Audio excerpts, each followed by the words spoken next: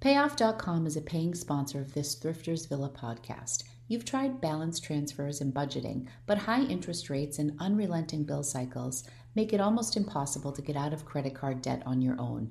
Instead of another new savings technique, you need a clear path out of debt, and that's what a payoff loan can do. A payoff loan is a personal loan backed by member-centric credit unions designed to help you pay off your credit cards with rates as low as 5.9% APR and loan amounts up to $35,000 with no hidden fees and personal customer service support from Payoff to help you reach your financial goals.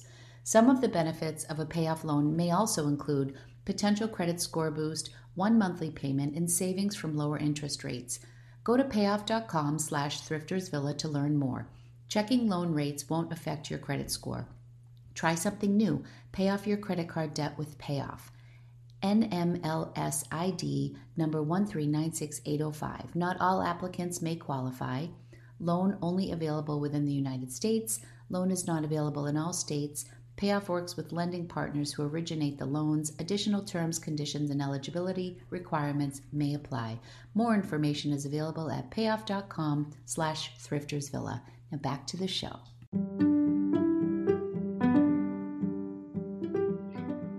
Hello, everyone, and welcome to Thrifters Villa, a podcast for resellers and entrepreneurs. I'm Daniela. And I'm Lori, and today we have a very special guest and friend with us. Her name is Jessica.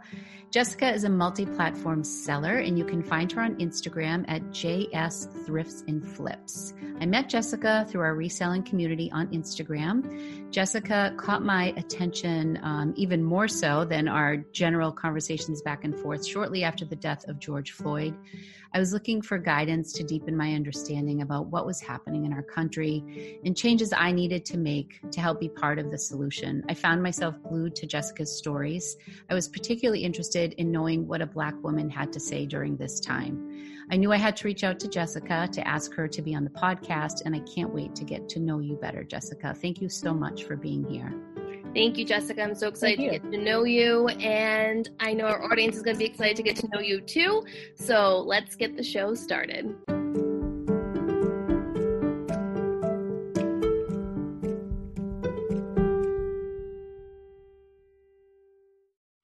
Here we go. All right. Well, Jessica, what we usually start off with our podcast is we just do like a little recap, kind of unrelated to what we're going to chat about. Mm-hmm. So just kind of talk about how everyone's week was.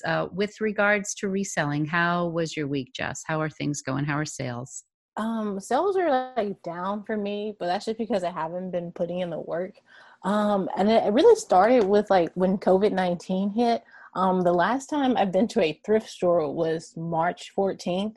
And I remember even then feeling a little weird about it, but like our Salvation Army had half off and we hadn't had any confirmed cases here. So I was okay going, but the thrift store was pretty empty.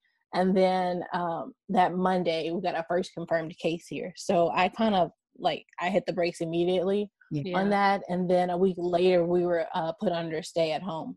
And so then I transitioned to, for the first time ever, I've been reselling 3 years and had always used ThredUp to send inventory to, but I had never sourced. Mm-hmm. And so then I started sourcing on ThredUp, and that I know people say getting sourcing online is easy because it comes to your door, but it's so much harder to source online. I was up till 3 or 4 o'clock just going through pages and pages and pages of their outlet section because there's just so much inventory, and it almost felt like I was going down this black hole. I didn't think I was going to end. So I think they had over 50,000 items. Yes. And so I did low to high, I think. No, I did newest to oldest, and it was about 520 pages, I think. So I did about 130 pages a night. Just oh my God. Are you kidding? That's insane. Oh my God. No. And then it's even harder too, because with the way they're, the way they put their categories with their brands. So we know Anthropologie has a lot of different in-house brands. Mm-hmm. And so those brands aren't put on, they don't mark them as Anthropologie, they mark them as that brand. And so sometimes we know the main ones Maeve, Daletta, right, and some of the other ones, Meadow Rue, but some of them I'm that look like it could be an Anthropologie piece, but it doesn't have the name. I have to click it and then open it, and then I have to research on it, and then I was going to check a flip, seeing if it was worth buying. It was a huge headache going through all of that. it was. So Yes. did you find, once you kind of got through everything, did you find some great pieces, like things that they had underpriced because maybe they weren't familiar with a good brand name, or did you end up placing a good, you did? Yeah. Yeah. Now that was a bad thing too, because then I ended up placing like too much because it just felt like it was way more items than I've, of course, had ever seen in a thrift store. So I think I placed maybe 4 orders. Because I think one day they had like a sale on kind of like regular stuff, but with the outlet, they were doing this sale. If you bought, it was like a tiered sale, so it depends on how many items you bought, how much your discount would be. And I think if you bought 20 or more items, it would be 40% off of that price. And so like some of the items were like $9.99, $6.99, $5.99 with the 40% off. So I would try to make my orders be like, at least 20 items so I can get the cheapest price as possible. So you must be a professional now. No, I haven't gone back and looked. I was like, that took way too much time. Took years off your life, Jessica. It did, yes. My eyes were hurting. Oh, well, I know Daniela did a lot of online sourcing too. I think I'm like the novice with the online sourcing. Daniela's been hitting it pretty hard too. But I haven't done ThreadUp. I did one order on ThreadUp. I did one order on the RealReal because they sent me a credit.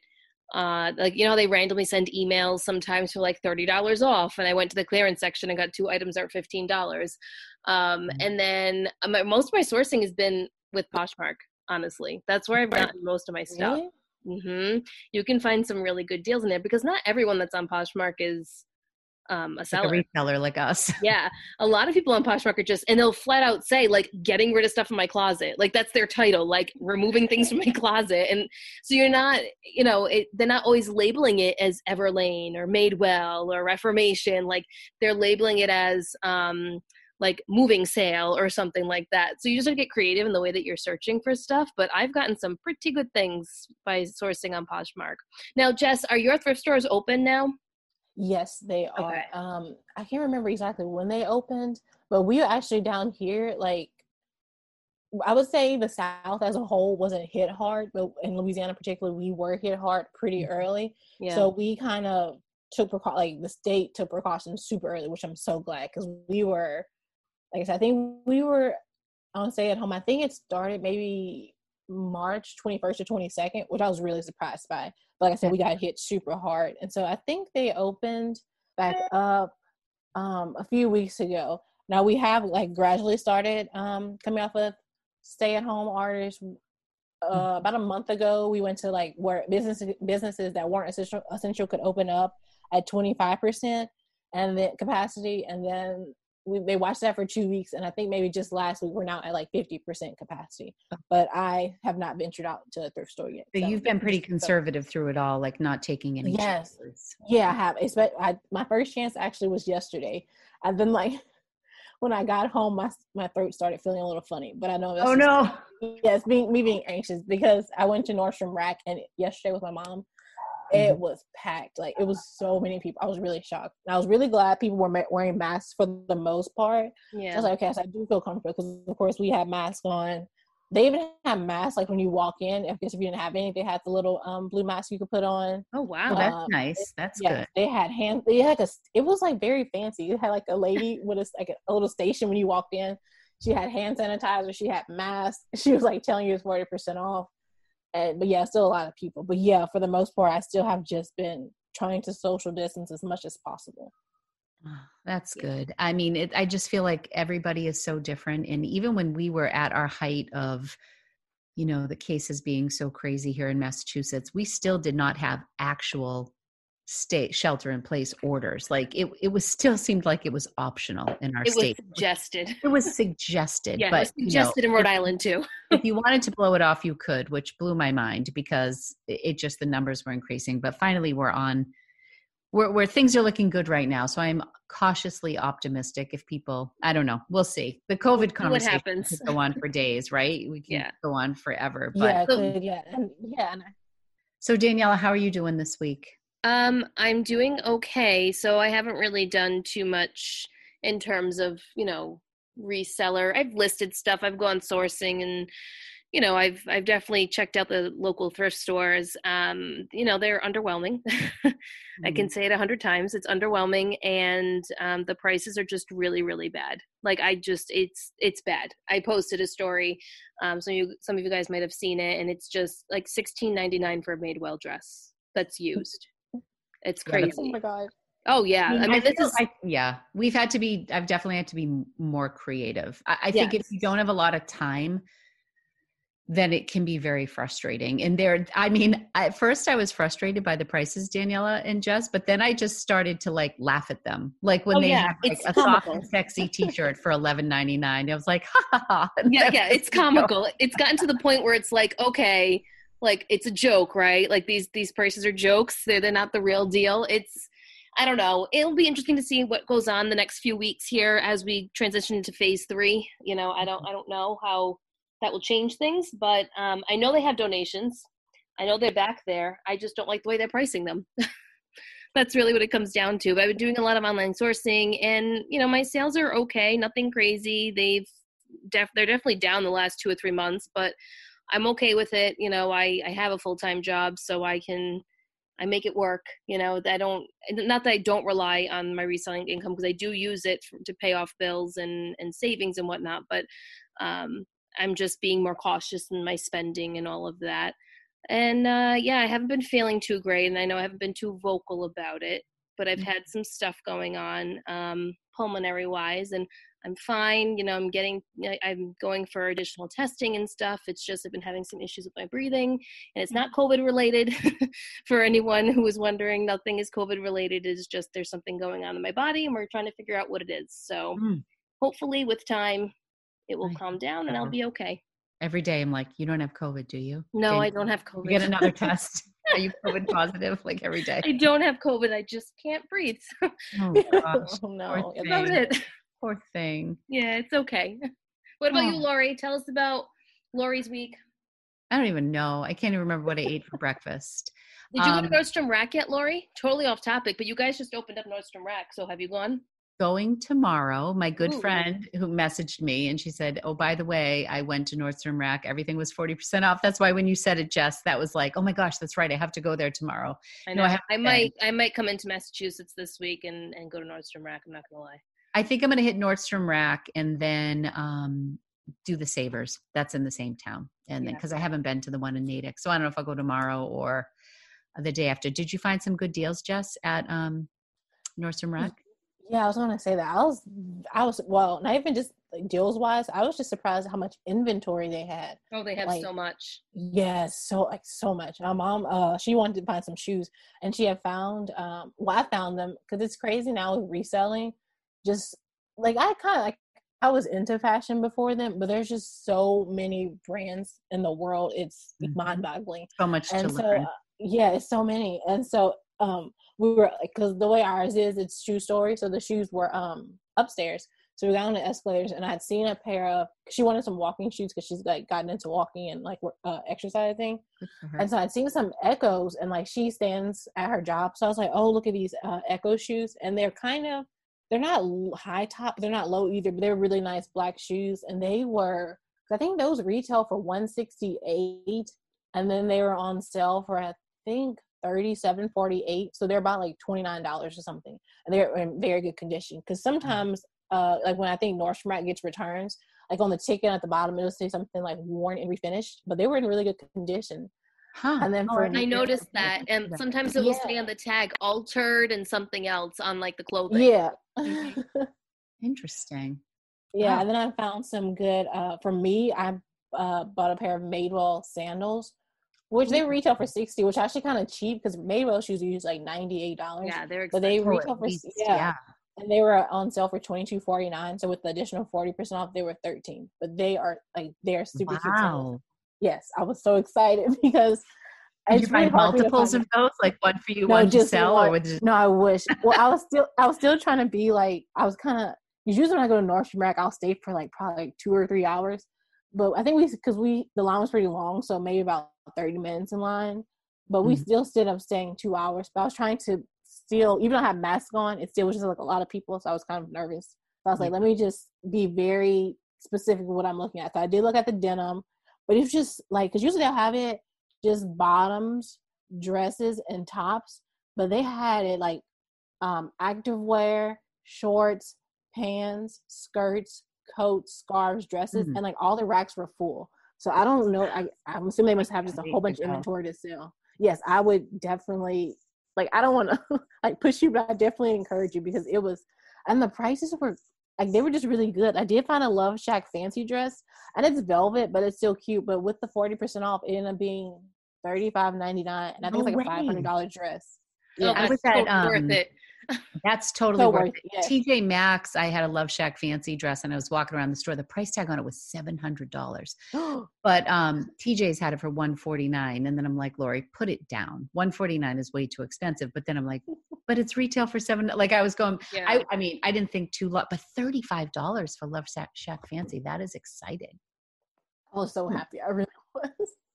That is so exciting. I will say, since you live in the South, Jessica, I just with the heat recently, we've had a heat wave around here. And for the first time, I'm having to wear my mask in the heat, and I'm dying. Like, it's a totally different experience. And then I thought to myself, I can't imagine like being somewhere where it's been hot since we've been in shelter in place since like March, and people have been dealing with this since the beginning, because things are actually starting to loosen up around here, and it's still like it changes my whole experience when I'm out. Yes, I'm very particular. Like, I have, I'm really big on ices, so I'll go to the gas station every day, and even then I still put my mask on.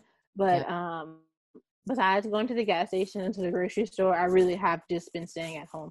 And I didn't really think about it, because I do see people out without masks, and I just get so annoyed. So I'm like, who do you think you are? Yeah, I guess maybe that's why they're not wearing it, because of the heat. But still, and yeah, now it has been a little, yeah, and I wear glasses too, so sometimes, of course, when I'm me too. Me too, my friend. They just fog up the whole time. Oh, that's what my husband was saying. That's been his complaint. So he like pinches the thing on his nose so it doesn't fog up quite as bit. Okay, see what I was saying, Jessica? We just go in a million directions. No, it's okay. No, we go off. So it's okay. I'm super introverted, but I've been like locked down forever, so the conversation is much needed. Even if oh, good. Well, just talking out loud to somebody.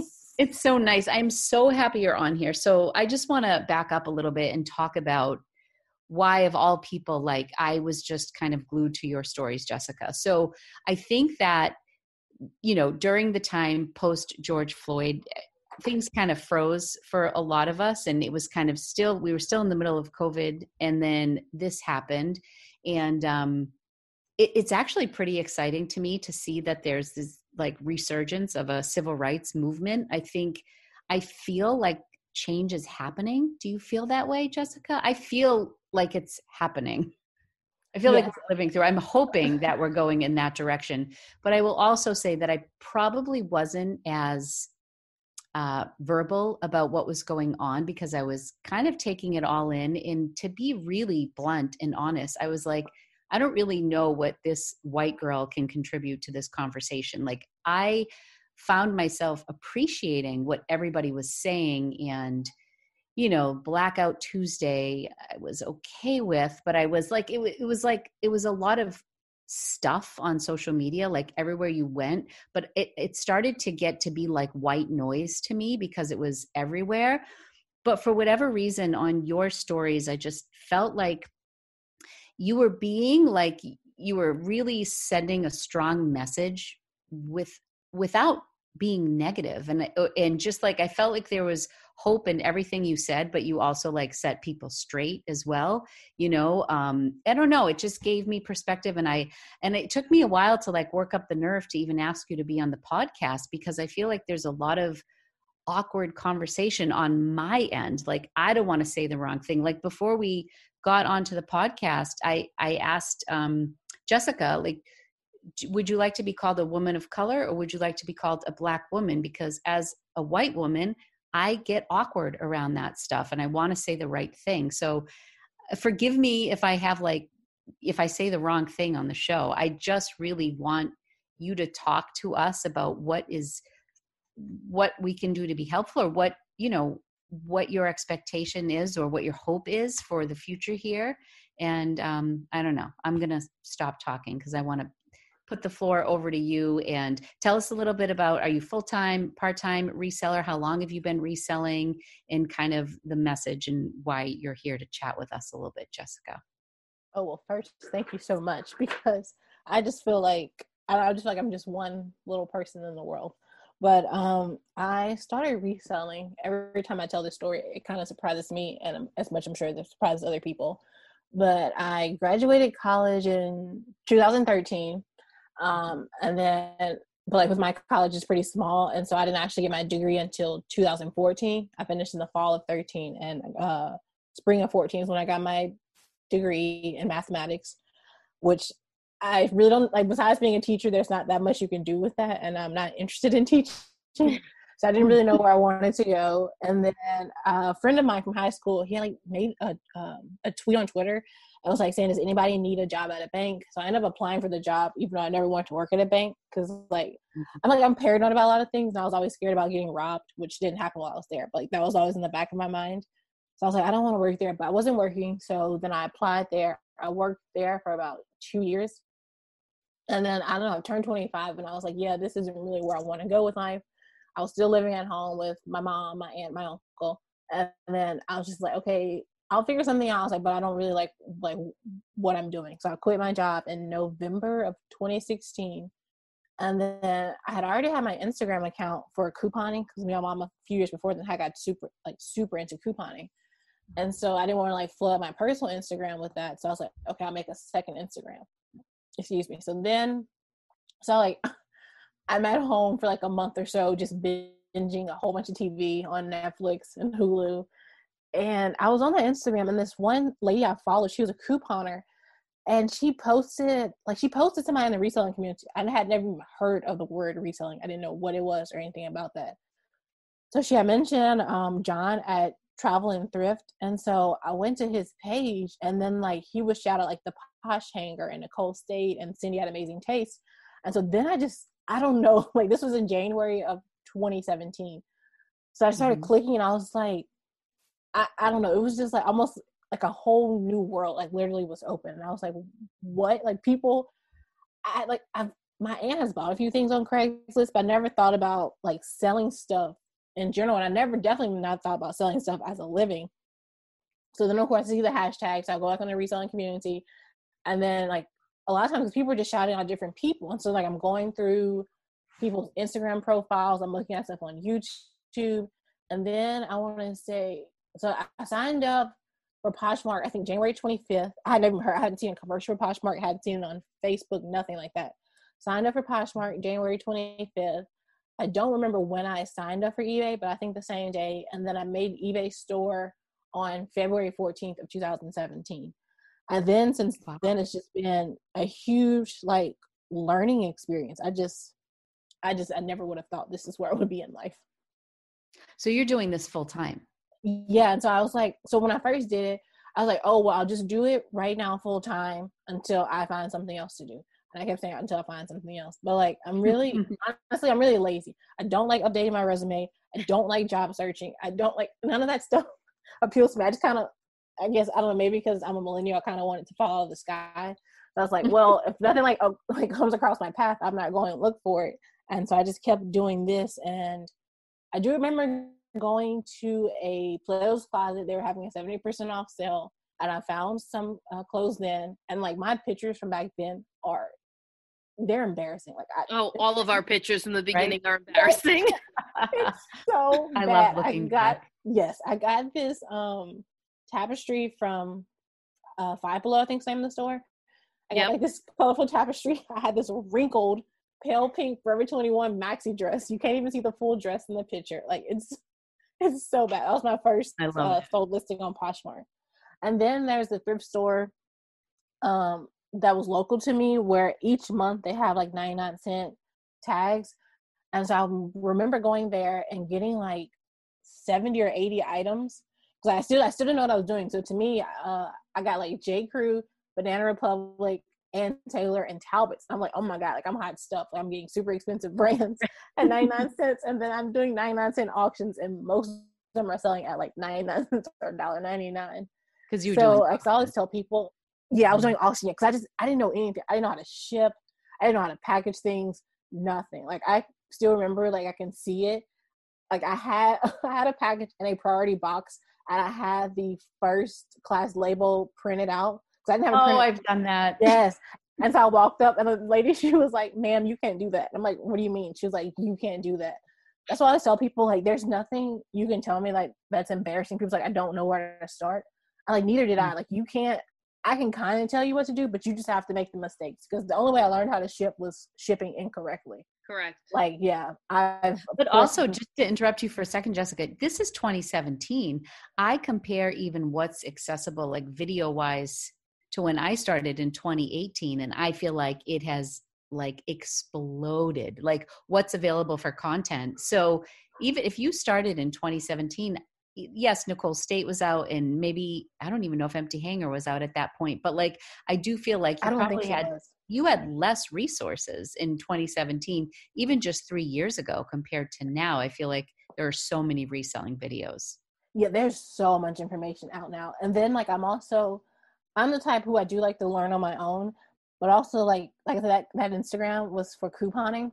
And so like this had become like a really big, I wouldn't say an issue, but like people will kind of ask like experienced couponers like how to coupon, and it was always like a no, you don't ask. So I never wanted somebody to call me out in the reselling community, so I never would ask questions. I would just be on Instagram because I was so scared of people being like me, like you need to figure out for yourself. So I would just be on Instagram most of the day and like trying to take notes and just like absorb all the information, because I was like, I don't want anybody to be like, you need to learn on your own. Like I was kind of scared to get my feelings hurt. So I was like, I'll just keep figuring it out until. Well, it's a good way. It's a good way to be resourceful, because sometimes people ask questions, and I'm happy to answer questions, but a lot of the answers are out there now if you dig a little bit. So yes, you were definitely resourceful. Yeah, I was, and I do remember seeing sometimes like people who have been doing this for years being like, yeah, people only last 2 years and this and that. And I was like, I don't know, it was kind of welcoming, but it was also kind of, because I feel like the couponing community was kind of having that same thing too, to where I think, because at one point it was becoming like, couponing had become like this huge thing, especially after Extreme Couponing, like the show on TLC. And so I guess people kind of felt like their little world was being exposed or infiltrated. So they almost kind of wanted to like hoard the information. And so when I joined the reselling community, I was kind of getting that same vibe as well. Like, we were here first, you need to figure it out on your own. And if you don't, oh, well, you weren't cut out for it. Do you feel like there's been a shift in the way the community responds to one another now? Yeah, because I think there's so many like newer people, well, what I consider new. Like, I guess the people who I've seen will come after me. And I think that has, I guess like with any other thing, like you have a wave and then like a big wave and then people die out from it and then new people come in. So I do think it's more accepting now. And like you said, there's so much information out there that like I feel like the wealth of information out there makes people more comfortable with talking about things since it's already out there. So you don't feel like, oh, I'm the one giving away this quote unquote like secret. Trade secrets. Yeah. One thing that I still avoid talking about when it happens is retail arbitrage. Like, I don't always do like a haul with retail arbitrage, because I feel like everybody else is shopping at Nordstrom Rack or at TJ Maxx. And that's the one thing, it's almost like you don't want to blow someone's cover if they just bought a wave of, rag and bone jeans that they're going to list. And then everybody, I feel like even the yellow tag sale at TJ's has been watered down a little bit because of the reselling community, because it's all hyped up now, so it clears out so fast. So yes, I feel too. Yeah, I was just gonna say, talking about the yellow tag sale, it's funny that you mentioned that, because when I was in TJ Maxx last week, I was actually buying stuff for myself. I was not buying reselling stuff, and one thing that I purchased was a red tag, and I had just the cashier is super nice, and we were talking, and I said to her, I said, even for a red tag price, like, this is still kind of expensive. And she was like, yeah, they're starting to move away from yellow tag because of resellers. Oh my God. So it will be interesting to see what happens going forward. But when she said it to me, I was like, oh, really? Like, obviously playing dumb. And she was like, yeah, there's been a lot of talk about that, and we're trying not to let items get to the yellow tag phase anymore, and have it just stay at the red tag phase. So I don't know if that's just something around here or what, but I was like, oh, okay. I don't really do the yellow tag sale anyway, so it really doesn't affect me, but I thought that was interesting. It's very interesting. Mm-hmm. All right, Jessica, I'm sorry. Continue. No, it's okay. No, I like back and forth conversation. I get tired of hearing myself talk. I'm like, I get obnoxious after a while. But yeah, I agree with that too about, because I don't want people to think that I think that you should tell everything about your business, because I absolutely don't think that. And I do think now, you asked me if I think that's changed. I do. And I feel like it's kind of like the pendulum swung from nobody saying anything to now people telling everything. And it's just really hard to find a balance. And like a lot of that stuff is coming back to bite us in the butt.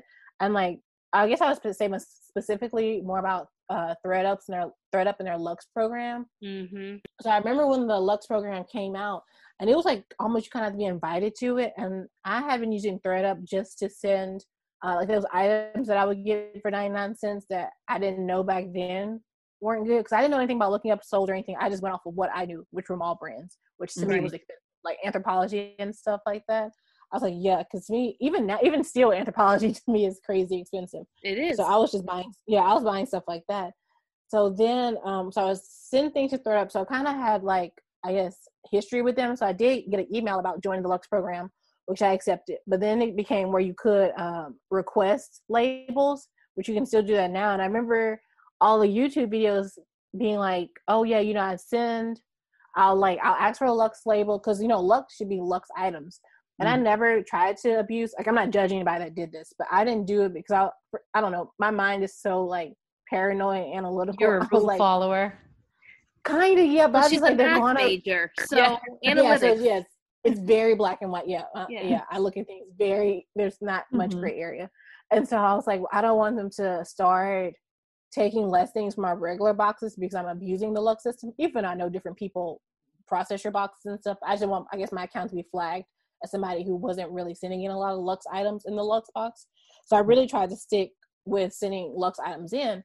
I do remember seeing some YouTube videos where people were like, yeah, because with the Lux items, they do get processed faster and the payout's better, and they'll send your stuff back for free. Because like if you want your stuff back from ThredUp, just a regular program, you have to pay $10.99. So people were kind of trying to skirt the system. And then I remember about maybe 3 or 4 weeks ago, ThredUp putting out an announcement that if you send in like items with their Lux label, they have to be the box has to be majority Lux. Yep. So I saw that. Because it used to just be one item. Yeah, at least one. Yeah, and now I was like, it's just so hard. Like I understand that we do want to be helpful, like to people, because it's a place, like this is a community or just an occupation you don't know where to start, and it can be very scary. But then I do feel like we've almost kind of been like an overload of information, too much information, and then like companies are picking up on stuff like that. So it is hard to keep that balance. I agree, Jess. That's a really interesting perspective, and one to keep in mind as a content creator, having a podcast, having YouTube, how much should we be sharing? There are people that don't share their cost of goods.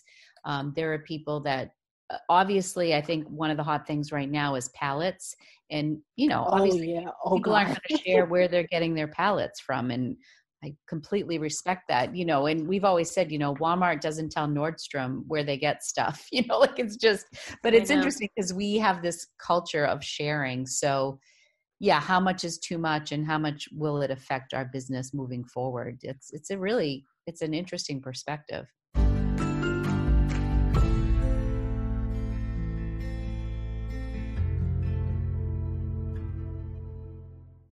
When you need mealtime inspiration, it's worth shopping Kroger, where you'll find over 30,000 mouth-watering choices that excite your inner foodie. And no matter what tasty choice you make, you'll enjoy our everyday low prices, plus extra ways to save, like digital coupons worth over $600 each week. You can also save up to $1 off per gallon at the pump with fuel points. More savings and more inspiring flavors make shopping Kroger worth it every time. Kroger, fresh for everyone. Fuel restrictions apply.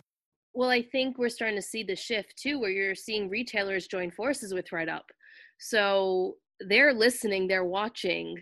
It's just interesting to see where it'll go in the future and what it'll mean for resellers that are doing this full time. Yeah, I don't think there's ever going to be a time as a reseller where we can chill out, because I just feel like it changes every day. Like right now, like you were saying, Daniela, we're dealing with high prices at the thrift store. So what do we do? Yep. So we're thrifting online, maybe more yard sales, porch pickups, Yep. your own closet. We are always evolving. And Jessica, I did want to make one point, because you said you were lazy about getting jobs and stuff. And I've said this before, because I used to consider myself a lazy, well, not lazy, but I wasn't like very career minded. And my man, Gary Vee, who I love, I don't know if you're familiar with Gary Vee, but he's a very untraditional businessman, entrepreneur. And one of the things he said is, you're not lazy, you just haven't found what you love to do yet. Because I bet you're not lazy with reselling, right? No, I had, and like it was crazy because to me, reselling is not it's not a bad thing, but it's not like, I guess if you were to ask me if I knew what it was growing up, I wouldn't put down, I want to be a reseller when I grow up. Like I always had, I guess, maybe bigger aspirations, but like I kind of knew I was doing the right thing because like my mom, she helps me out a lot. Like we don't live together anymore now, but even like when we were living together, she would help me source, and even now sometimes she'll find things, and she's actually even gotten onto Mercari herself. Well, she'd be like, she had been saying for the past couple years, like, I'm so glad you found something you like to do. I'm so proud of you. And like, I wasn't like a bad kid, but I never really heard her say those words. So I was like, okay, like I don't need to be so concerned about, I guess, what I look like what my job looks like on paper, as long as I'm, having enough money to support myself, what I need to support. And Oh, that's so nice. And it means a lot coming from your mom too, to kind of get that approval, or just her blessing, more or less, to validate what you were doing. Yeah, because it does feel, I would feel like I have to almost explain myself. So it sounds weird. And then I guess to me also, I guess being what people would consider smart, I guess, like I don't want to put that onto myself. But people always, I guess, just looked at to me as being smart. And so I feel like saying, yeah, I don't have a job, I just sell stuff online. It sounds like weird. And so I was like, yeah, I don't care what people think anymore. Especially now, especially even people younger than me, like my ancestors too, like people my age and younger, they really aren't into 9 to 5, which is nothing wrong with 9 to 5, like it's so stable and health insurance and all that. But I feel like there is like this new wave of people looking for different ways to make income. I was just going to say that I don't think reselling is such a novelty thing anymore. I think so many people dabble in it now across all the age groups that it's becoming more of a norm than it ever was before. Yes. And but to your point about the 9 to 5, yeah, my son who's 21, he's like, Mom, the thought of being at a desk all day, like, actually terrifies me.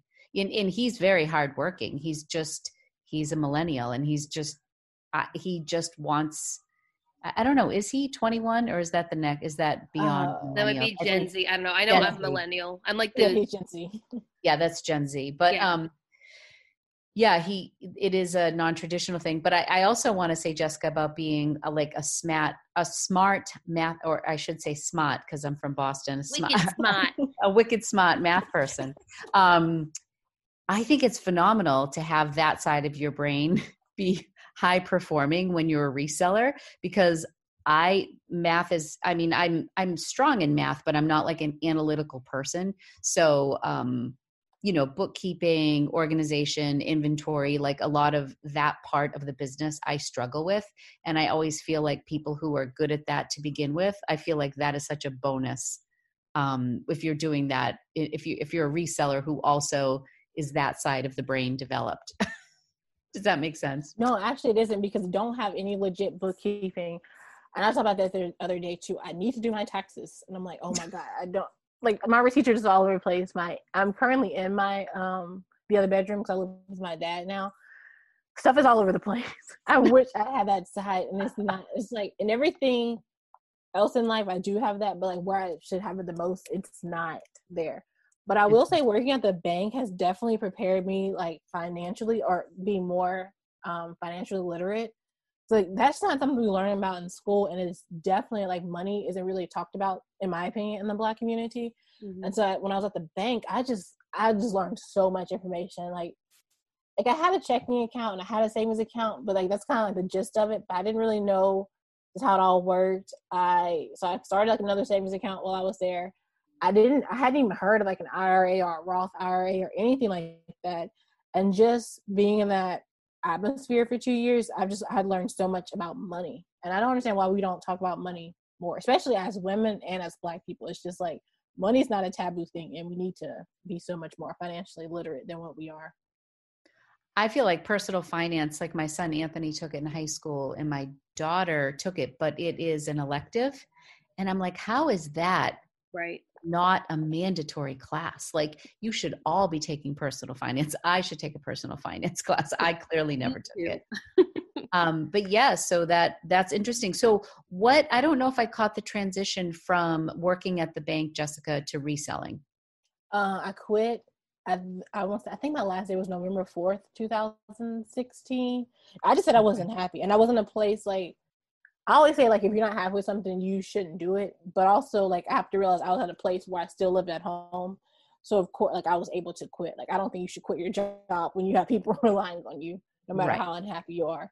But I was like, yeah, I'm just not really feeling this. And so I just said, I'll wait and figure out something. So November came, like, I was watching like a whole bunch of Netflix and like Hulu, and then December came, and then I was going to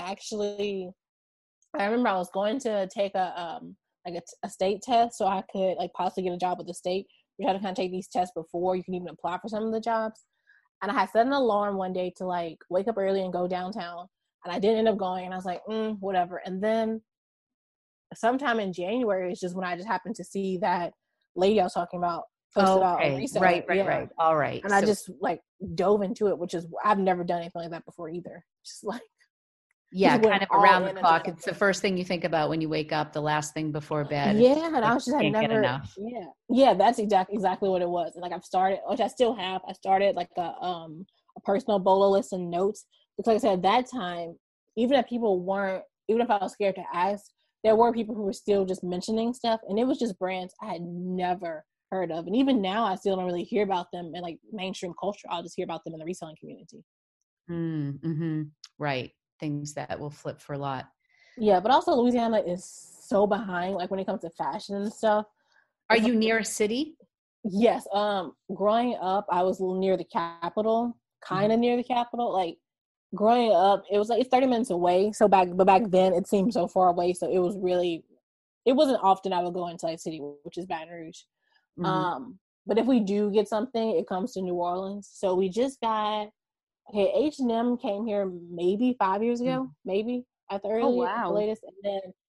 And then Zara, we just got a Zara, I think last year is when it opened up, or the year before. Like fashion here is just it's really behind. Even not just fashion, it's anything. Yes. Like it's really, I wouldn't really call any part of us the fashion capital. So like, because I didn't know about Lululemon until recently. I had never heard of that name. Oh, that's interesting. I went to New Orleans right when they reopened after Katrina. It was the best trip ever. One of my friends turned 40, and we went down there, and it was really interesting because a lot of the surrounding area, we went golfing one day, which I'd never been golfing. I haven't been since, but we went, and like the neighborhoods, you could see all of the aftermath of Katrina, and they had just reopened hotels. So we got like a great deal because they wanted tourists to come back and give back to the community. But what an awesome city. I had so much fun. And then my son applied to Tulane, and he got into Tulane, but he didn't get any money. So he ended up going to Penn State, but loved the recruiter there. And everybody we know who goes to Tulane absolutely loves it. Yeah, Tulane is expensive. So expensive. It was like ridiculous. I went to college down here. I went to Xavier, which is a historically Black college, and it's a private college, so it was pretty expensive as well, and still paying off student loans from that. Yes, the student loans things. Daniela is working hard to pay her student. Didn't you just pay one off, Daniela?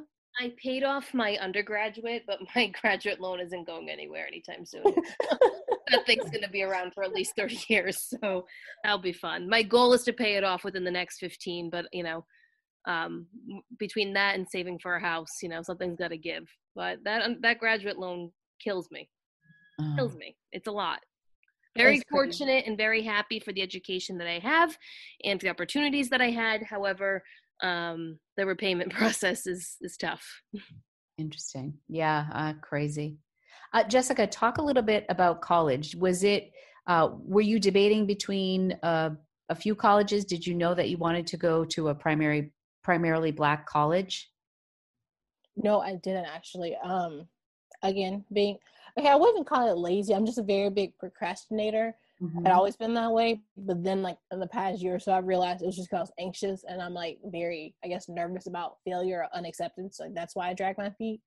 So my middle school actually was like in the country, what I call the country. And then my mom moved us to Baton Rouge, the city, for high school because my middle school was very small. It was from fourth to eighth grade, 280 kids who had all known each other since we grew up together. Mm-hmm. And all of those kids went off to like the local high school, except for me and another friend. Our parents put us to other schools. And so that school was, honestly, it was half and half, but it was black and white, and that was it. Like I had never seen any other like color people. And we had one Asian girl. And then so like my graduating class of eighth grade was 50 people. And then my high school, the incoming freshman class was 400 kids. I was like, No what? way. I was like, this is more kids than I had ever been around, like in just my whole middle school. Like this is one grade. And that was, that school it's a magnet school. Mm-hmm. And so it was very hard to get in, not that hard, but there's a waiting list because it is a really good school and it's a public school, so you don't have to pay for it. So Right. like a lot of people really want to go there, and it was a really good school. It still is, but it was 50% Black and 50% non-Black. Well, that was the first time I'd been around like a lot of Indian people, Mm-hmm. Asian people. Like the culture, it was just crazy. It was so mixed. Like I had never been around like just different people besides Black and white. And so then my best friend from high school, which she's still my best friend until today, she's a year older than me, and she wanted to be a pharmacist, which she is now. And Xavier has a college of pharmacy, Mm-hmm. which is a really pretty, like it's a really good college pharmacy. A lot of people want to go to it. So I remember she went to Xavier, and she came back home because New Orleans and Baton Rouge are about like an hour and a half apart, depends on how fast you're driving, maybe like an hour and 10 minutes. So she came back home on the weekend, and she came over and she was like, oh my God, she was talking about how much she liked it and stuff like that. And so I was just like, I didn't really have anything in mind, honestly. I didn't know where I wanted to go, what I wanted to do with my life. And so I was like, okay, so Xavier honestly was the only place I applied to. And then I got in. And then when I went, I didn't think that much about it being Black college. It didn't like cross my mind. It wasn't like the reason why I went, but I am glad that I did because the experience, I will say, was like unlike anything else. How so? I was like, well, it was the first time I didn't feel like a minority anywhere, and then like just going, and I guess like when we were talking about earlier, like growing up, my circle of friends in elementary, middle school were white, and so we always like they knew they were white, I knew I was Black, and we were just like we got along because we were friends, and that was it. But then going to college, I didn't realize, I guess, just like how rich and different Black culture is, and so even like just hair things, music, dressing, just different things. And then like even growing up, I was in like Beta Club, and which like a few of my friends, like, yeah, we were smart, but it wasn't like that many Black people in Beta Club, so it almost always felt like kind of more like the exception, like, oh, you're that smart Black girl. But at Xavier, it doesn't, being Black doesn't, it's like it doesn't define you. And I didn't have to worry about, because even me like going to there, like I know earlier we were talking about like biases and stuff, like I had to like kind of change some of my ways of thinking, because it's like a liberal arts college, and it's a Catholic college as well, so there's some classes that we're required to take for our degree. So we have to take like African American history classes, and we have to take theology classes.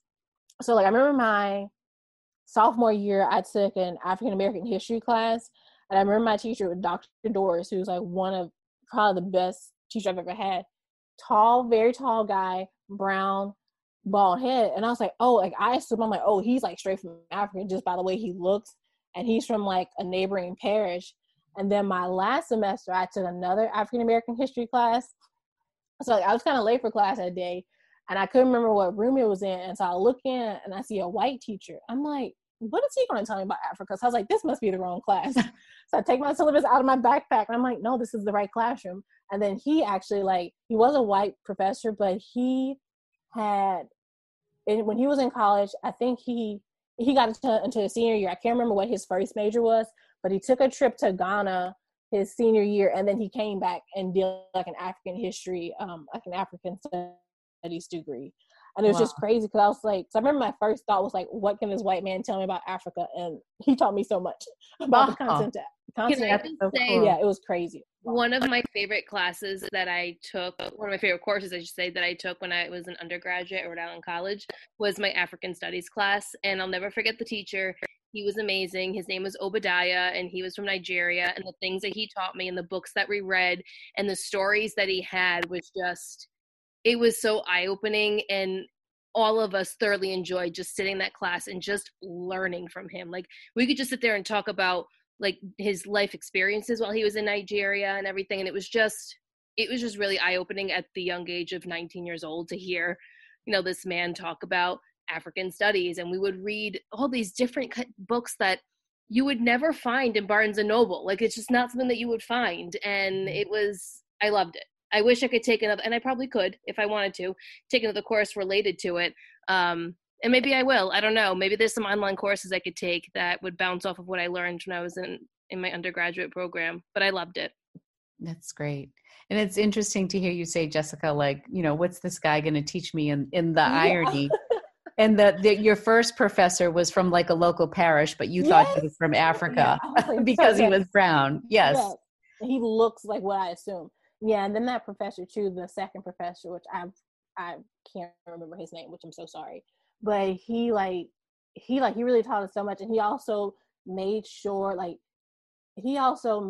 like the way that we speak about it as well, to like make sure that we call it the continent of Africa, because it has like over 60 countries. Yep. The first thing actually for his class he had to he gave us a map of Africa, and we had to, like, this was hard, we had to learn every country and every city.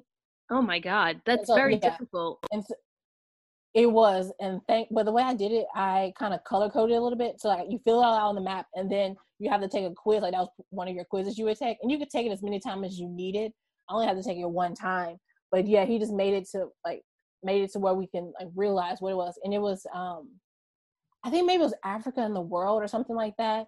And like, cause he even explained to us like what Afrocentric mean, cause we just thought it was like, oh, coming from Africa or just like about Africa. But he was like, no, Afrocentric is more about the continent of Africa and its like effect on the world, and like how like different civilizations on the continent impacted other civilizations. Yeah, it was a really eye-opening class, and it was definitely one where I realized,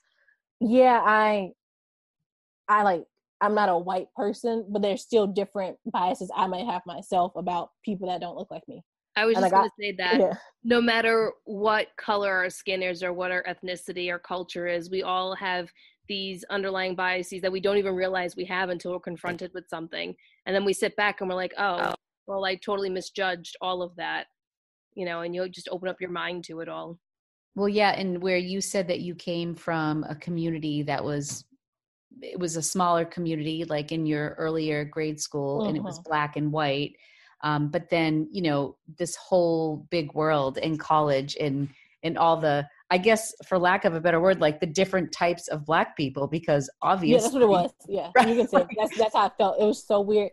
Cause I do kind of like, sometimes I regret like the feelings I had when I was younger, but I'm like, it's okay. I learned because, like each summer I was going, because like I said, where I lived is about 30 minutes outside of the capital.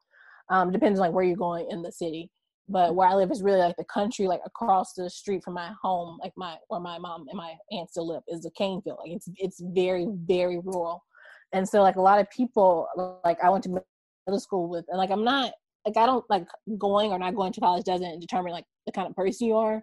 But like back then, even in middle school, it kind of was like, or like my friends who I went to middle school with, like the high school they went to, it was kind of like, oh, are you or are you not going to college? But at my high school, it wasn't like, are you going to college? It was, what college are you going to? Like the difference in perspective were just different too. The expectations were different. Yeah, the expectations. Yeah, because I remember mom even tells me, like I remember her telling me a lot, like when they were growing up, like in high school, she said that they would, like with the black kids, they would come and like tell them, like she's like, they didn't tell them about college, they would tell them about different trade schools and stuff to go to. And like the white kids were like the ones who were being told about going to college and stuff. Because my oldest cousin is actually the first person like in our family to go to college. So do you think that because you were like a smart kid, that was the path you were on because you were bright, but that wasn't the expectation for most people in your community or just for Black people in general in your community? But you were like Yeah, I think it, identified at a young age as like a bright kid. Yeah, I do remember taking the gifted test in second grade. I didn't get into it, but I do remember taking that. And like I said, because I always felt like it did feel like just different, like being the quote unquote smart Black kid. Mhm. But there's another college here too, which is the largest HBCU in the United States, Southern. It's really big for their band. Like it goes by the Human Jukebox, and they're also really big. Southern is big. They're known for their law school, their nursing school, and their engineering program. And so this bus driver I had when I was in middle school, she had asked me, she was like, "What's your GPA?" And like my middle school, it was easy, like it wasn't that hard. And I was like a 4.0, and she's like, "Oh, you should like apply to go to the summer program." So there was the program at Southern, which, like I said, is the HBCU as well. And it was this engineering summer program, and that was the summer before my sixth grade. And that was the first time I had been around all Black people as well. And it was the first time I was like, I realized like, oh, it's normal for Black people to be smart. Because like the people, and even the kids I went to school with, they weren't dumb. It's just they weren't really given the same expectations as like other people. Well, and I think Looking back, that speaks a lot to just the general perception, I guess, like that a smart Black girl is an exception and not the rule. Yeah, And why do we feel that way? Why did you feel that way? I don't know. And it's crazy because like I said, even back then, this was the 2000s. So race wasn't a huge issue or wasn't like really talked about as much. Or like you didn't think. It's like we all had like I said, looking back, I realized we all had our own inherent biases. And like I'll tell this story a lot. And like I'm sure people like get tired of me hearing it, but like, this is one like that just stuck with me. So with Beta Club, I think we had to have like a 3.1 or something. So for the most part, it was like a few of us. We were all friends, but I think the only Black girl, and my friend Whitney. And I remember like my best friend, like this girl who's my best friend, we had gone to the nursing home to do like I think to sing for Christmas or something, and they were all hanging out like in that area. It's like this river called Falls River, so we're all hanging out and sitting on the docks or whatever. And my friend, and she was like, "How come you're so smart? Black people aren't supposed to be smart." And I was like, "I don't know," because I didn't know what to say to that. I'm like, I don't know. So I just said I don't know. And so like that always sticks with me because I'm like, it's just weird. So I always felt like it wasn't normal for Black people to be, quote unquote smart. And so, because like a lot of the Black kids I'm thinking about like growing back up, they weren't in Beta Club. And it is like, it's a Black and white issue for sure. But I think it's also a regional issue because even a lot of the white kids I went to school with, like I grew up with, they didn't go to college either. It's just like, we're so, I don't know, it was just a very rural area. And like college just seemed like such a big, well, it's interesting to hear you say that too. Yeah. One of the things that I struggle with, Jessica, is like somebody I was watching about, I think I was watching, do you know Twitch and Allison? Mm-hmm. The dancer Twitch from Twitch. Yeah. So you think you can dance? Well, they did this thing on Instagram and it was like, put a finger down if, someone's ever clutched their purse when you walk by, and Twitch put a finger down. Like, put a finger down if you've been pulled over because of the color of your skin, and Twitch put a finger down. And his wife is white, and like she did not put a finger down for 10 questions until it was put a finger down if you feared for your child because they are Black. And then that was like the one finger she put down, and it was very powerful. And one of the things was put a finger down if somebody has moved away from you when you got on an elevator or something like that. And then I challenged myself, like, so this is what I struggle with as a white person. Like, so if a man gets on an elevator with me, just depending on the look in his eye or how I feel, like when you trust your gut, sometimes I'm comfortable with it and sometimes I'm not.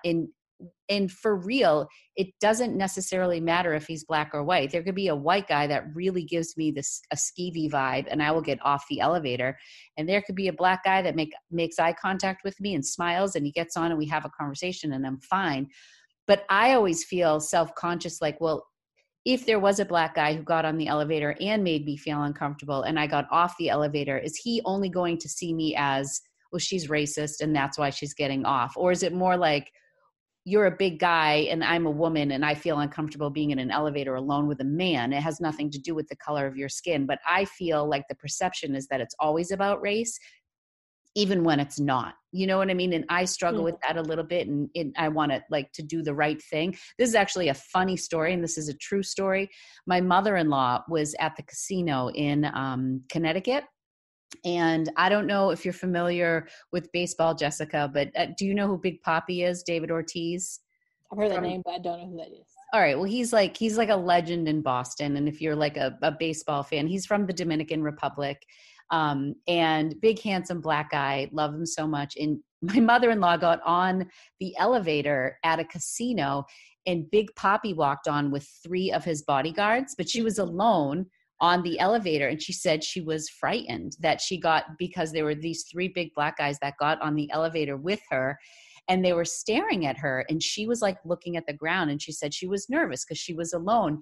And then they busted out laughing, and then they said, "Do you have any idea who this is?" And she's like, "No, I don't." And she was like, quiet. And they said, "This is Big Papi from the Red Sox." And she was like, "Oh my gosh, it's big." But she like didn't even like, I think she was afraid to, she was like nervous. She felt like threatened on the elevator and closed. And I'm like, wow, is that almost a missed opportunity? I'm like, I would have been jumping on him.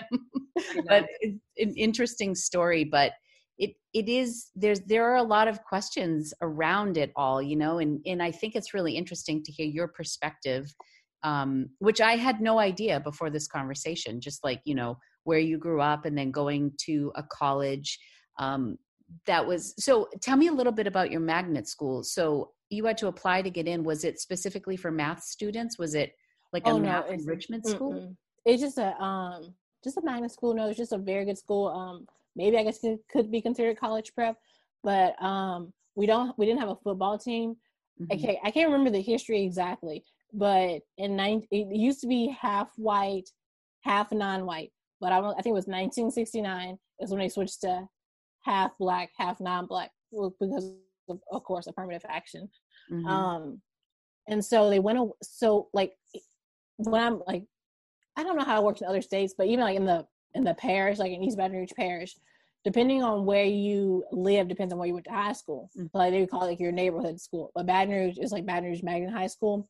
It didn't matter where you lived in the parish, you go to the school. So we didn't technically have a district. So we didn't have a football team or a baseball team or anything like that. No cheerleaders, no basketball, no sports. It was very focused on academics. It was like, because my little cousin goes there now, and I just feel so bad because like she just looks rough all the time. And I'm like, and she's like, yeah, it is. And like, I forgot who said it, but I remember like, we said it before, even in high school, like missing one day at our high school would be like missing 3 days at another school. Cause it's so like fast, very and, like, intense. It was. And looking back, I'm like, I don't even know how, like I barely got out of high school. I think like a 2.5. Cause even then, so like that was a good wake up call too, because back in middle school, me and another best friend of mine, she ended up being like student of the year in 8th grade. Cause like we both were like super smart, always had like straight A's and stuff like that. And so I remember and she ended up being the valedictorian of like their class, which would have been my class if I had gone to high school with them. But I remember what this lady telling my mom, and she was like, "Don't expect your child to go to Baton Rouge High and be the valedictorian." And I didn't really know what she said. So like that was like, so I went from being like the smartest kid in my grade or my school, like in our class, to being virtually a nobody. Because some of these kids like came in, like I was on course, like on regular course.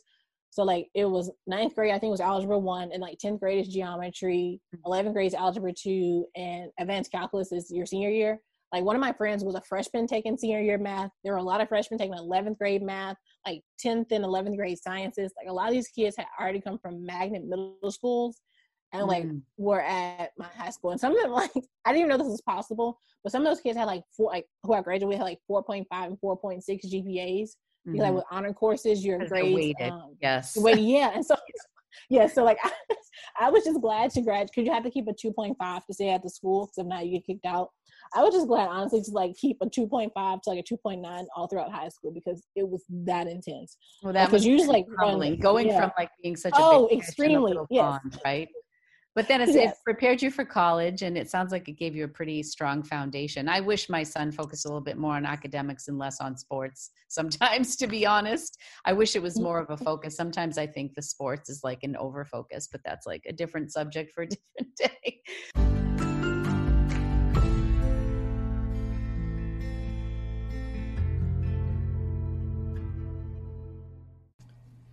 This episode is sponsored by SaveTheChildren.org. Save the Children believes every child deserves a future. In the United States and around the world, we work every day to give children a healthy start in life, the opportunity to learn, and protection from harm. We deliver lasting results for millions of children, including those hardest to reach. We do whatever it takes for children, every day and in times of crisis, transforming their lives and the future we share. Right now, the coronavirus is the biggest global health crisis of our lifetime and threatens children in every way. COVID-19 has already left many children without caregivers, out of school, and exposed to violence and exploitation. Child poverty is rising. With your support, we can help children in unsafe households and help support distance learning in the face of school closures. Here are some ways your support can make a difference. $5 can provide a nutritious breakfast and lunch for a child who usually relies on school for food. $35 can provide educational toys and activities to engage eager, out-of-school learners. Whether it's $5 or $35, every contribution helps the children. For more information, go to SaveTheChildren.org/SaveKids or www.savethechildren.org/SaveKids. Thanks so much. Now back to the show. But so now let's fast forward. I feel like I could listen to the whole life story, but like, let's talk a little bit about like what's happening now and what you're feeling about the buzz with everybody, how your thoughts are on like white content creators and what people are sharing. Like, how are you feeling about everything right now? Post protests and everything. Well, I don't think we're post where it seems to be a little bit quieting down as far as the protests go and the rallies, but I'm just curious about all the stuff you're posting because that's what caught my eye was your message. Well, first I'll say my first two thoughts are like my first word, this is strange, and also what's so different now. So I guess last year I was really excited about 2020 because I was like, ooh, 2020. It means like perfect vision. Like I thought like 2020, I thought it was gonna be different.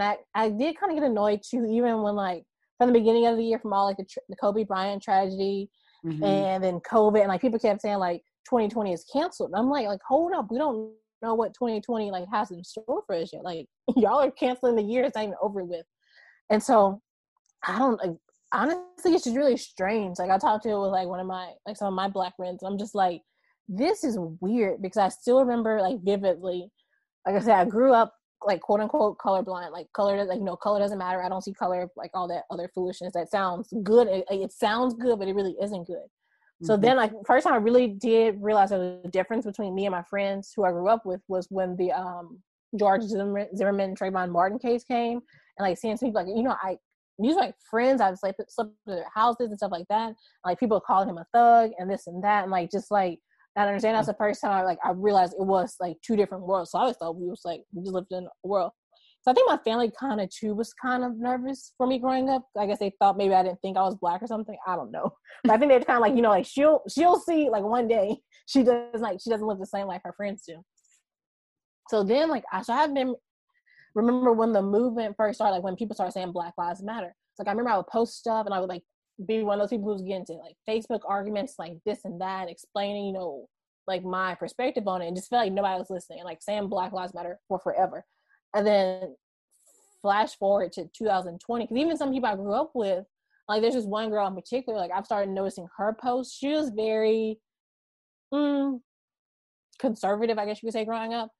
And so I started seeing her post a lot of even like conservative like politics. I don't know why racism is a political issue, but whatever. So like even her seeing some things she would post were very anti-Black, I would say. Like it wouldn't be outright, but it still wasn't very, but like, so in the past year or so, she's been posting things where she's like finally understanding equality. Because like so even though we grew up very rural, she did grow up kind of privileged, so she didn't really like, she was to me one of the people who didn't get it. So she started getting it. And like I would tell my mom when we talk, I'm like, it's so weird seeing people from back home who I would say Black Lives Matter, and they would be like, all lives matter. It's so weird seeing those same people finally, for whatever reason, understanding like what Black Lives Matter really means. It doesn't mean white lives don't matter, other lives don't matter. We're just saying we're the ones being, being brutalized by police at an extremely like disproportionate rate than other people. So yeah, my first thing is just like, this is so weird. Like I don't almost like a Twilight Zone. Like, am I really living through what I think I'm living through?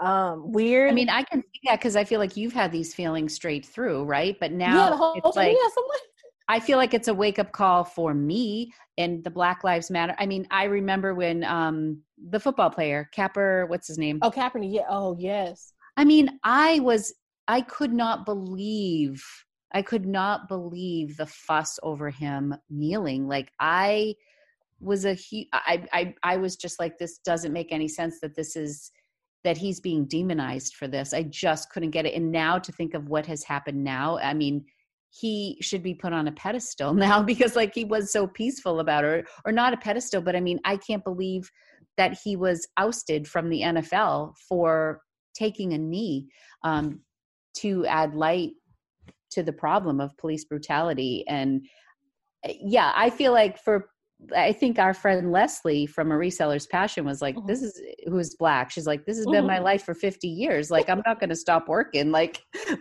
you all have just had a light turned on, but this has been our life straight through. So welcome to the party, Yeah.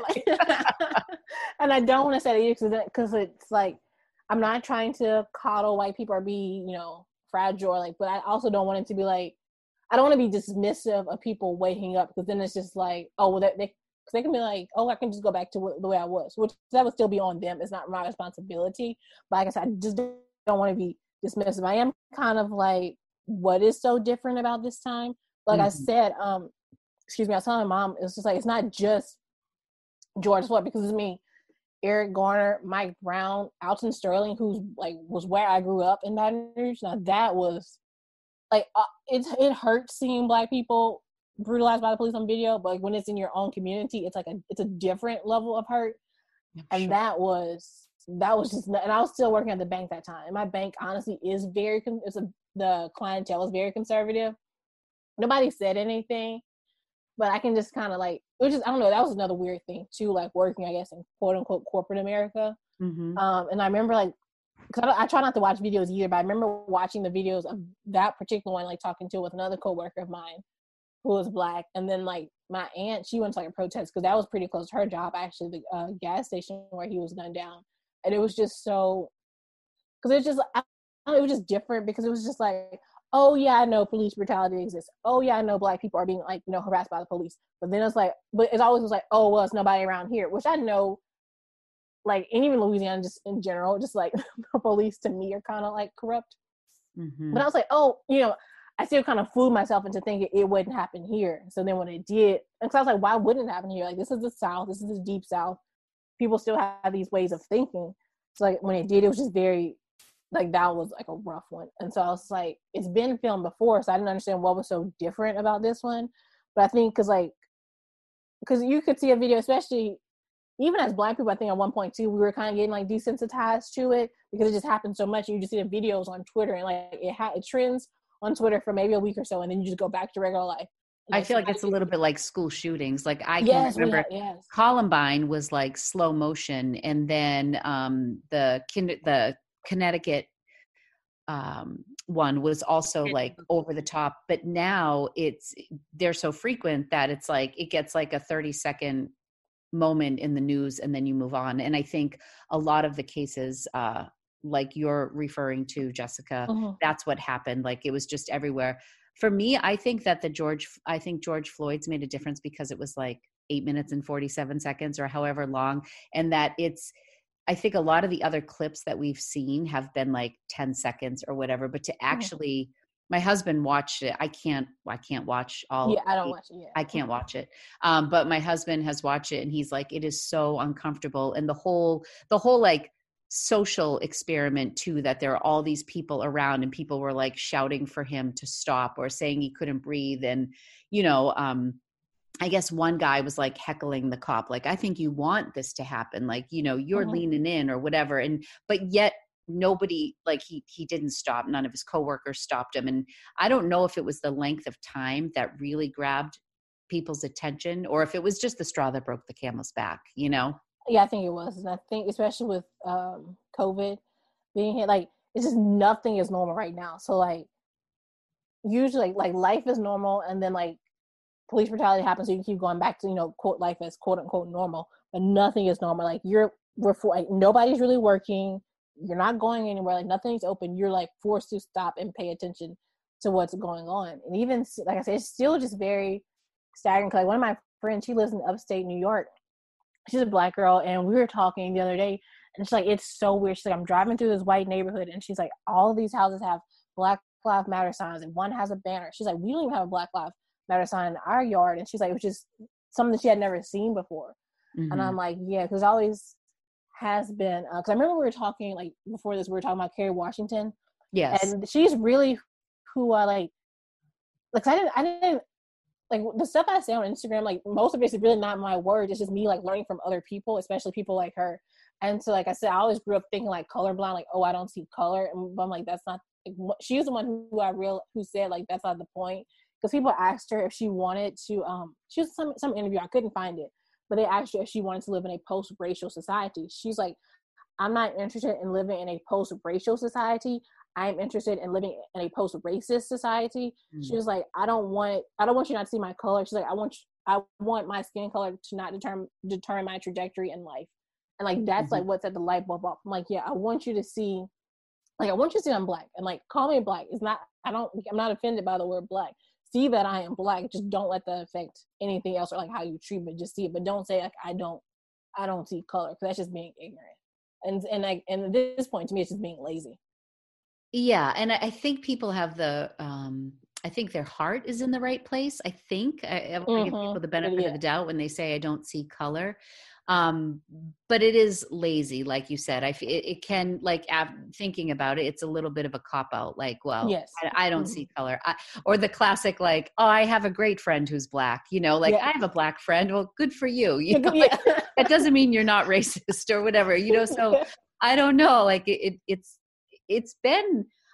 I feel like I have definitely paused, and I do believe that everything happens for a reason. So maybe COVID is here and it did make everybody really pause, and we all have the benefit of time to reflect more than we usually do, like you said, and it's not like business as usual. So maybe this will be the catalyst for change that we need. I pray that it is.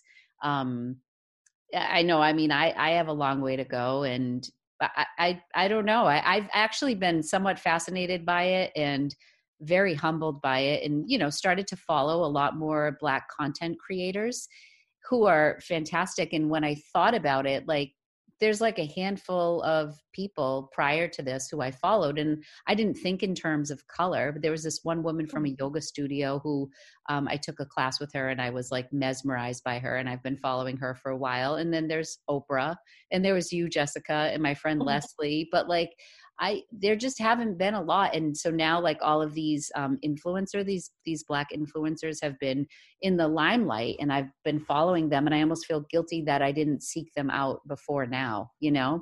It's weird. It's like, you buy a red car and then you notice all the red cars on the road. Yeah.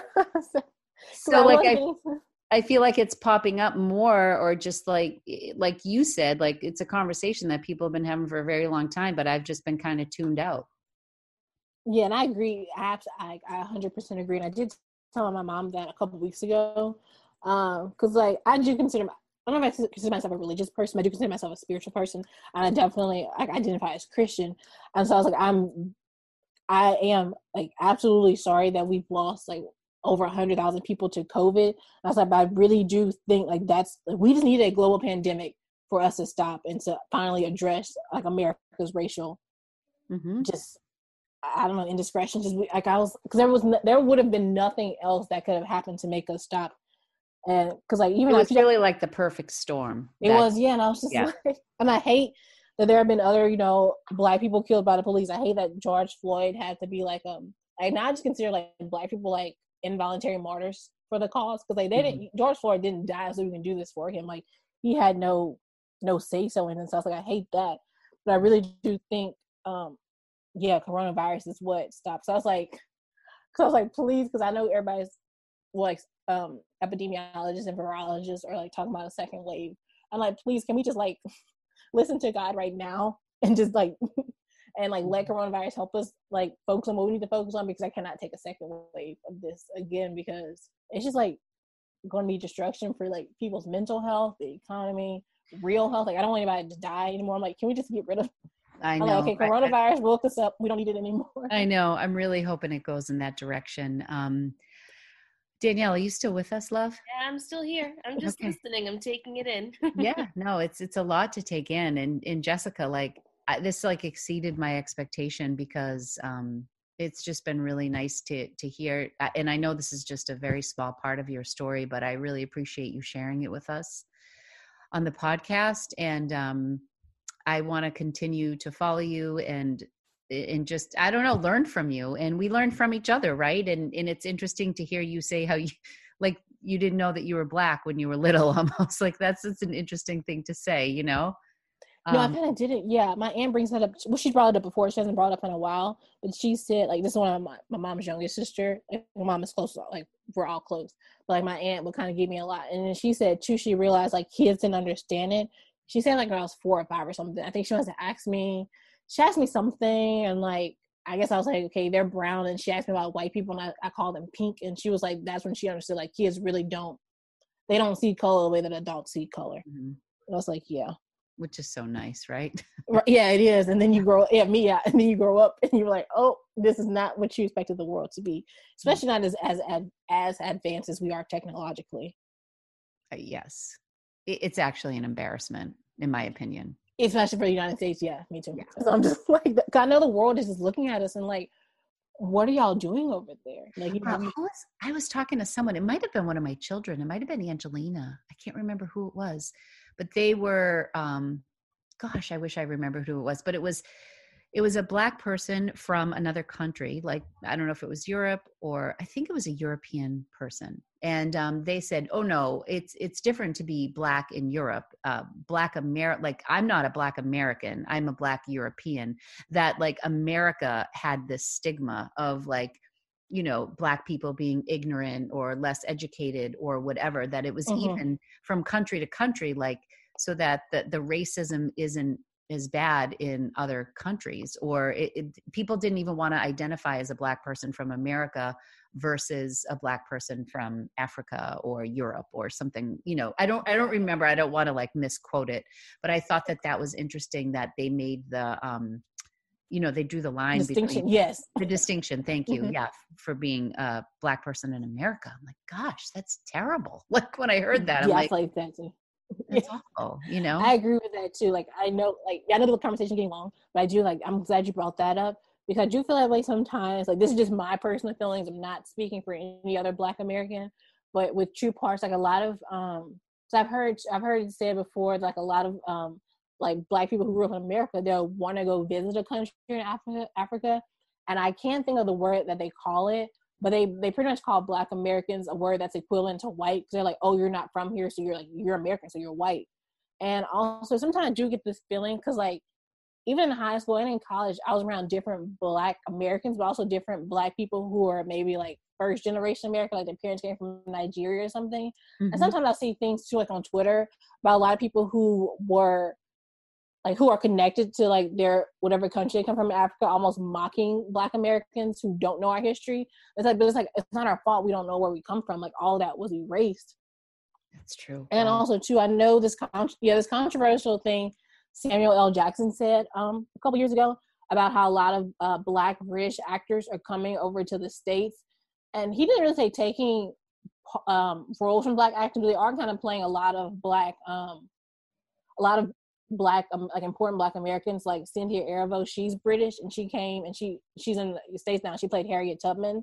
Mm-hmm. I know he has some people thought he was being divisive. I agree with it, because I do feel like, because the Black American experience is so unlike any other Black experience. And like, I'm not saying Black people from other places don't feel the same pain we do, but But I do wish that like Harriet Tubman would have gone to someone that was more likely to be a direct descendant of of an enslaved person, like Cynthia Erivo, who's a Black British person. Like it's like it's so like it's already like the conversation is already complex when it's like Black and white, but then when you it's like all the different types of Black, it's like you could honestly talk about it for days, months. Yeah, I feel like we are literally scratching the surface. But I mean, even just this, I mean, this is probably going to be a 2-hour podcast, but you know, it's fascinating to me, and I have been pretty ignorant through the years, you know. So it's really interesting, Jessica. I thank you so much. Thank you so much for just sharing, being a part of the conversation, and maybe we should have you back and see in 6 months if anything has changed, or if, I don't know. It's just interesting how this is all played out. And I really appreciate you taking the time. And I know some people think that, oh, this is the reselling community. Why are you not talking about reselling? In fact, I did a video when a lot of people were not posting videos, which is everybody made their own decision. But at the very end, I made one small reference to, I think the proceeds from, I did a video the Sunday after the George Floyd, everything went down, and I did a ThredUp unboxing with my friend whose daughter drew a picture of George Floyd. She did like a sketch, and then over the mouth she wrote, "I can't breathe," and I'm donating all the proceeds to the George Foundation Memorial Fund from that video. But whatever, all I did was reference that in my next video. That's all I said about it. And someone wrote, "Oh, and here I was thinking I could watch a whole video without the conversation of Black Lives Matter come up. Is there no escape?" Oh my God. No, there's no escape. I was like, give me a break. Like, if that's too much for you, honey, like, I don't know. Like, I don't know. I was shocked because other people weren't even posting videos. So I don't know, whatever. So everybody has their different level of comfort. I appreciate everybody who listened to this episode. And should we call it a night, or do we want to do take it or leave it quickly before we go? Well, no, take it or leave it. Yes, you want to do it? Yes, that sounds fun. Okay, let's do it. All right, take it or leave it. Daniela, why don't you lead us through? Because I miss hearing your voice. All right, so for this week, we are going to talk about types of dresses for take it or leave it. So the first one is maxi dresses. Lori, would you take it or do you leave it? This has nothing to do with brands. It's just the style. Just the style. So I've been paying closer attention to maxi dresses. Maxi dresses don't look great on me, so it's never a style that I migrate to, but they're pretty big right now, like the Love Shack Fancy that we were talking about earlier. I would definitely take it. I don't like photographing maxi dresses, but yes, take it. Yes, take it, I guess, but not my favorite. What about you, Jess? Yeah, definitely take it. I think maxi dresses they look so great on tall people, slim or not, but if you're tall, but I'm like 5'1.5", so it's not my thing, but definitely take it. Yeah. I think I don't even consider maxi dresses trendy. I think that's almost a classic style now. Yeah, I agree. I love maxi dresses. I wear maxi dresses. I love them. I'm not that tall. I'm only 5'4", but I have really long legs, so maybe that's why they look good on me. I don't know, but I prefer maxi over midi any day. Yeah, I'm not a fan of the midi because it cuts off right at my calf, which is like wider than everything else. So I'd rather my ankles or above my knees, like my knees. Yeah. All right. The next one is dresses with patterns or prints. Laura, you go first. We'll go in the same order. I have been actually very much taking dresses with patterns or prints because I live in black dresses and I have so many black dresses in my inventory and they're hard to identify and they stink to photograph. So just from a reseller perspective, I've been loving like patterns and bright colors that photograph well, and it is spring. And I'm trying to get more color into my wardrobe. So definitely take them. What about you, Jess? Take it. Sounds fun. And like, I know this isn't like, some people don't really like this brand, but I think Boden does pattern dresses, especially their newer stuff. I love Boden. I think they do really good pattern dress. Like that's what came into mind when you said pattern. Yeah, I love Boden. I actually just picked up 3 Boden dresses this past week. I love patterns and prints. I struggle with them sometimes. I think it depends on the brand, even though we're not talking about brands. I feel like some brands I just can't, like the prints just aren't my style, or I feel like they don't fit my aesthetic, so I don't grab them. But for the most part, I do like everything I own in my own personal closet is black, white, gray, or neutral. So if I find a really pretty print or some type of like applique kind of design on a dress, I definitely pick it up. Okay, this next one, I feel like I'm gonna know the answer, but strapless dresses. Leave it. Yeah. They're hard to sell. I just So sold a hard. strapless top from Free People, and I literally wanted to do a cartwheel because I don't really pick up strapless anymore. Yeah. Just because it's a hard sell. I think you have to have a specific, not you'd have to have, but I think in general you need to have the right bra, or you have to have no boobs to wear it, or whatever it is that like makes you feel comfortable. I struggle with strapless, so I've stopped picking them up, and they're a slow seller for me. I mean, if it's fantastic, I'll still pick it up, but generally I leave strapless. Yeah. What about you, Jess? I'll leave. And it's funny, I never really thought about this, like particularly like each style of dresses, but now that you're asking me, yeah, that's not. They just and they're like they're terrible to photograph if they're short or long or not. It's just because I have to use a little pants hanger, and then you can't. And then like I'll put it on a pants hanger and I'll try like to fluff out like the bust part to kind of make Right. it. I think about no. I definitely Yeah, and they just yeah. Not a fan, and not a fan for myself because just the way that I'm built.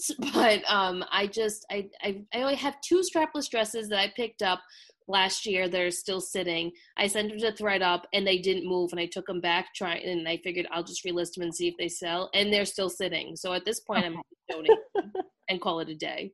Yeah. Yeah. All right. We're all in agreement. Yeah. The next one is cold shoulder dresses. I'm letting them go. I feel like Cold Shoulder had a moment, and I kind of liked it because I don't. Again, it always comes back to me. Have you noticed? I don't love my arms, so Cold Shoulder was a way for me to kind of feel a little sexy, like a little skin showing, but without like sleeveless. I hate my arms, so I personally liked Cold Shoulder, but I feel like it's passing by very quickly, if not already gone. So I don't pick up Cold Shoulder now, but I liked it while it was here. What about you, Jess?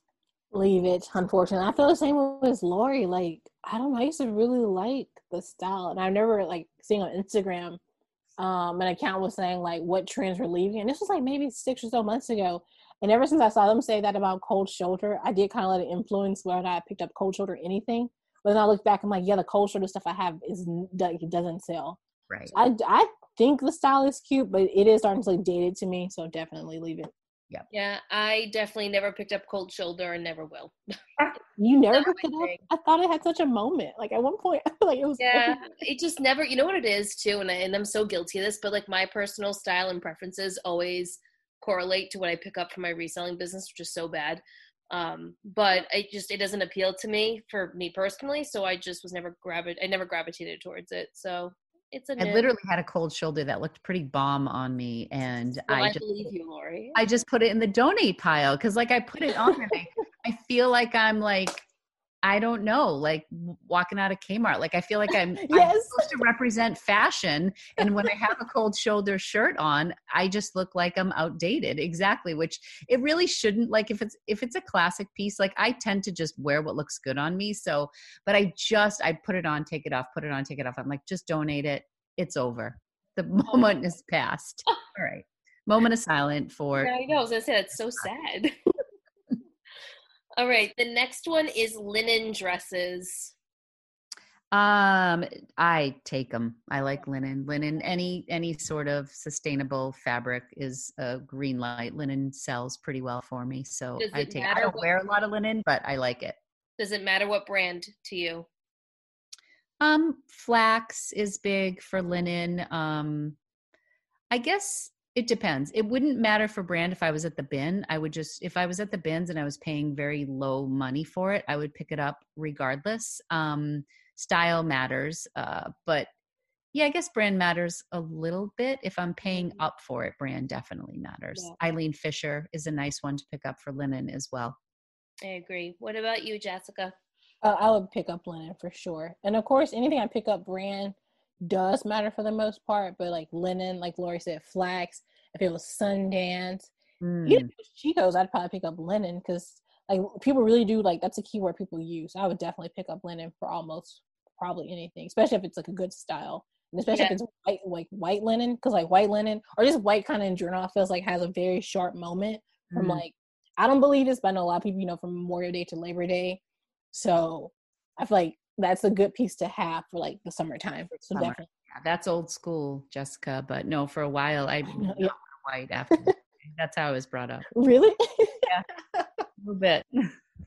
For me, I pick up almost anything that's linen if the price is right. And another brand to kind of keep your eyes out for is J. Jill's linen. And the only reason I'm saying this is because I picked up 2 J. Jill pieces. One was at Savers and one was at TJ Maxx. And they both sold within 10 minutes of me listing them. And they sold for full asking price, and they were 100% linen pieces. So I have a J. Jill linen shirt on a brick background. And do you know what that means, right? Oh, you need to relist it then. Rephotograph it. I've had it since August of 2018. Yes, I stopped picking it up because that damn piece wouldn't sell. But yeah, all right, good to know. I've had some luck with J. Jill recently. Yeah, I think. Can I cut in for half a second? Yeah, go ahead. About J. Jill. Okay, so J. Jill, there was a J. Jill story here. I knew how expensive it was. I picked it up in the beginning because I'm like, this is a good brand. And it didn't sell, so I stopped picking it up because everybody was like, you know, J. Jill's and good, J. Jill's and good. And I've noticed that too, like when we're talking about in the community, like when people start saying things aren't good, then people start picking up less, and then it becomes less competition. Because I would say in especially last year for sure, like when I was really sourcing, I started picking up J. Jill again because people were like saying not to pick it up, so it wasn't like really being available for people online.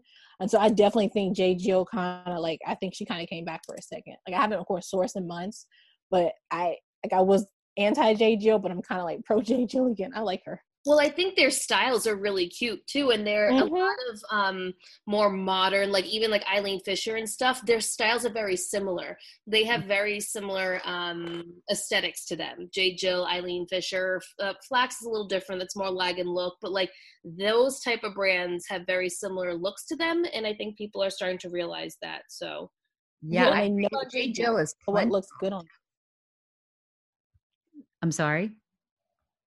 Oh, I was saying that people know, they know what looks good on them, so they know exactly what they're looking for. 100%.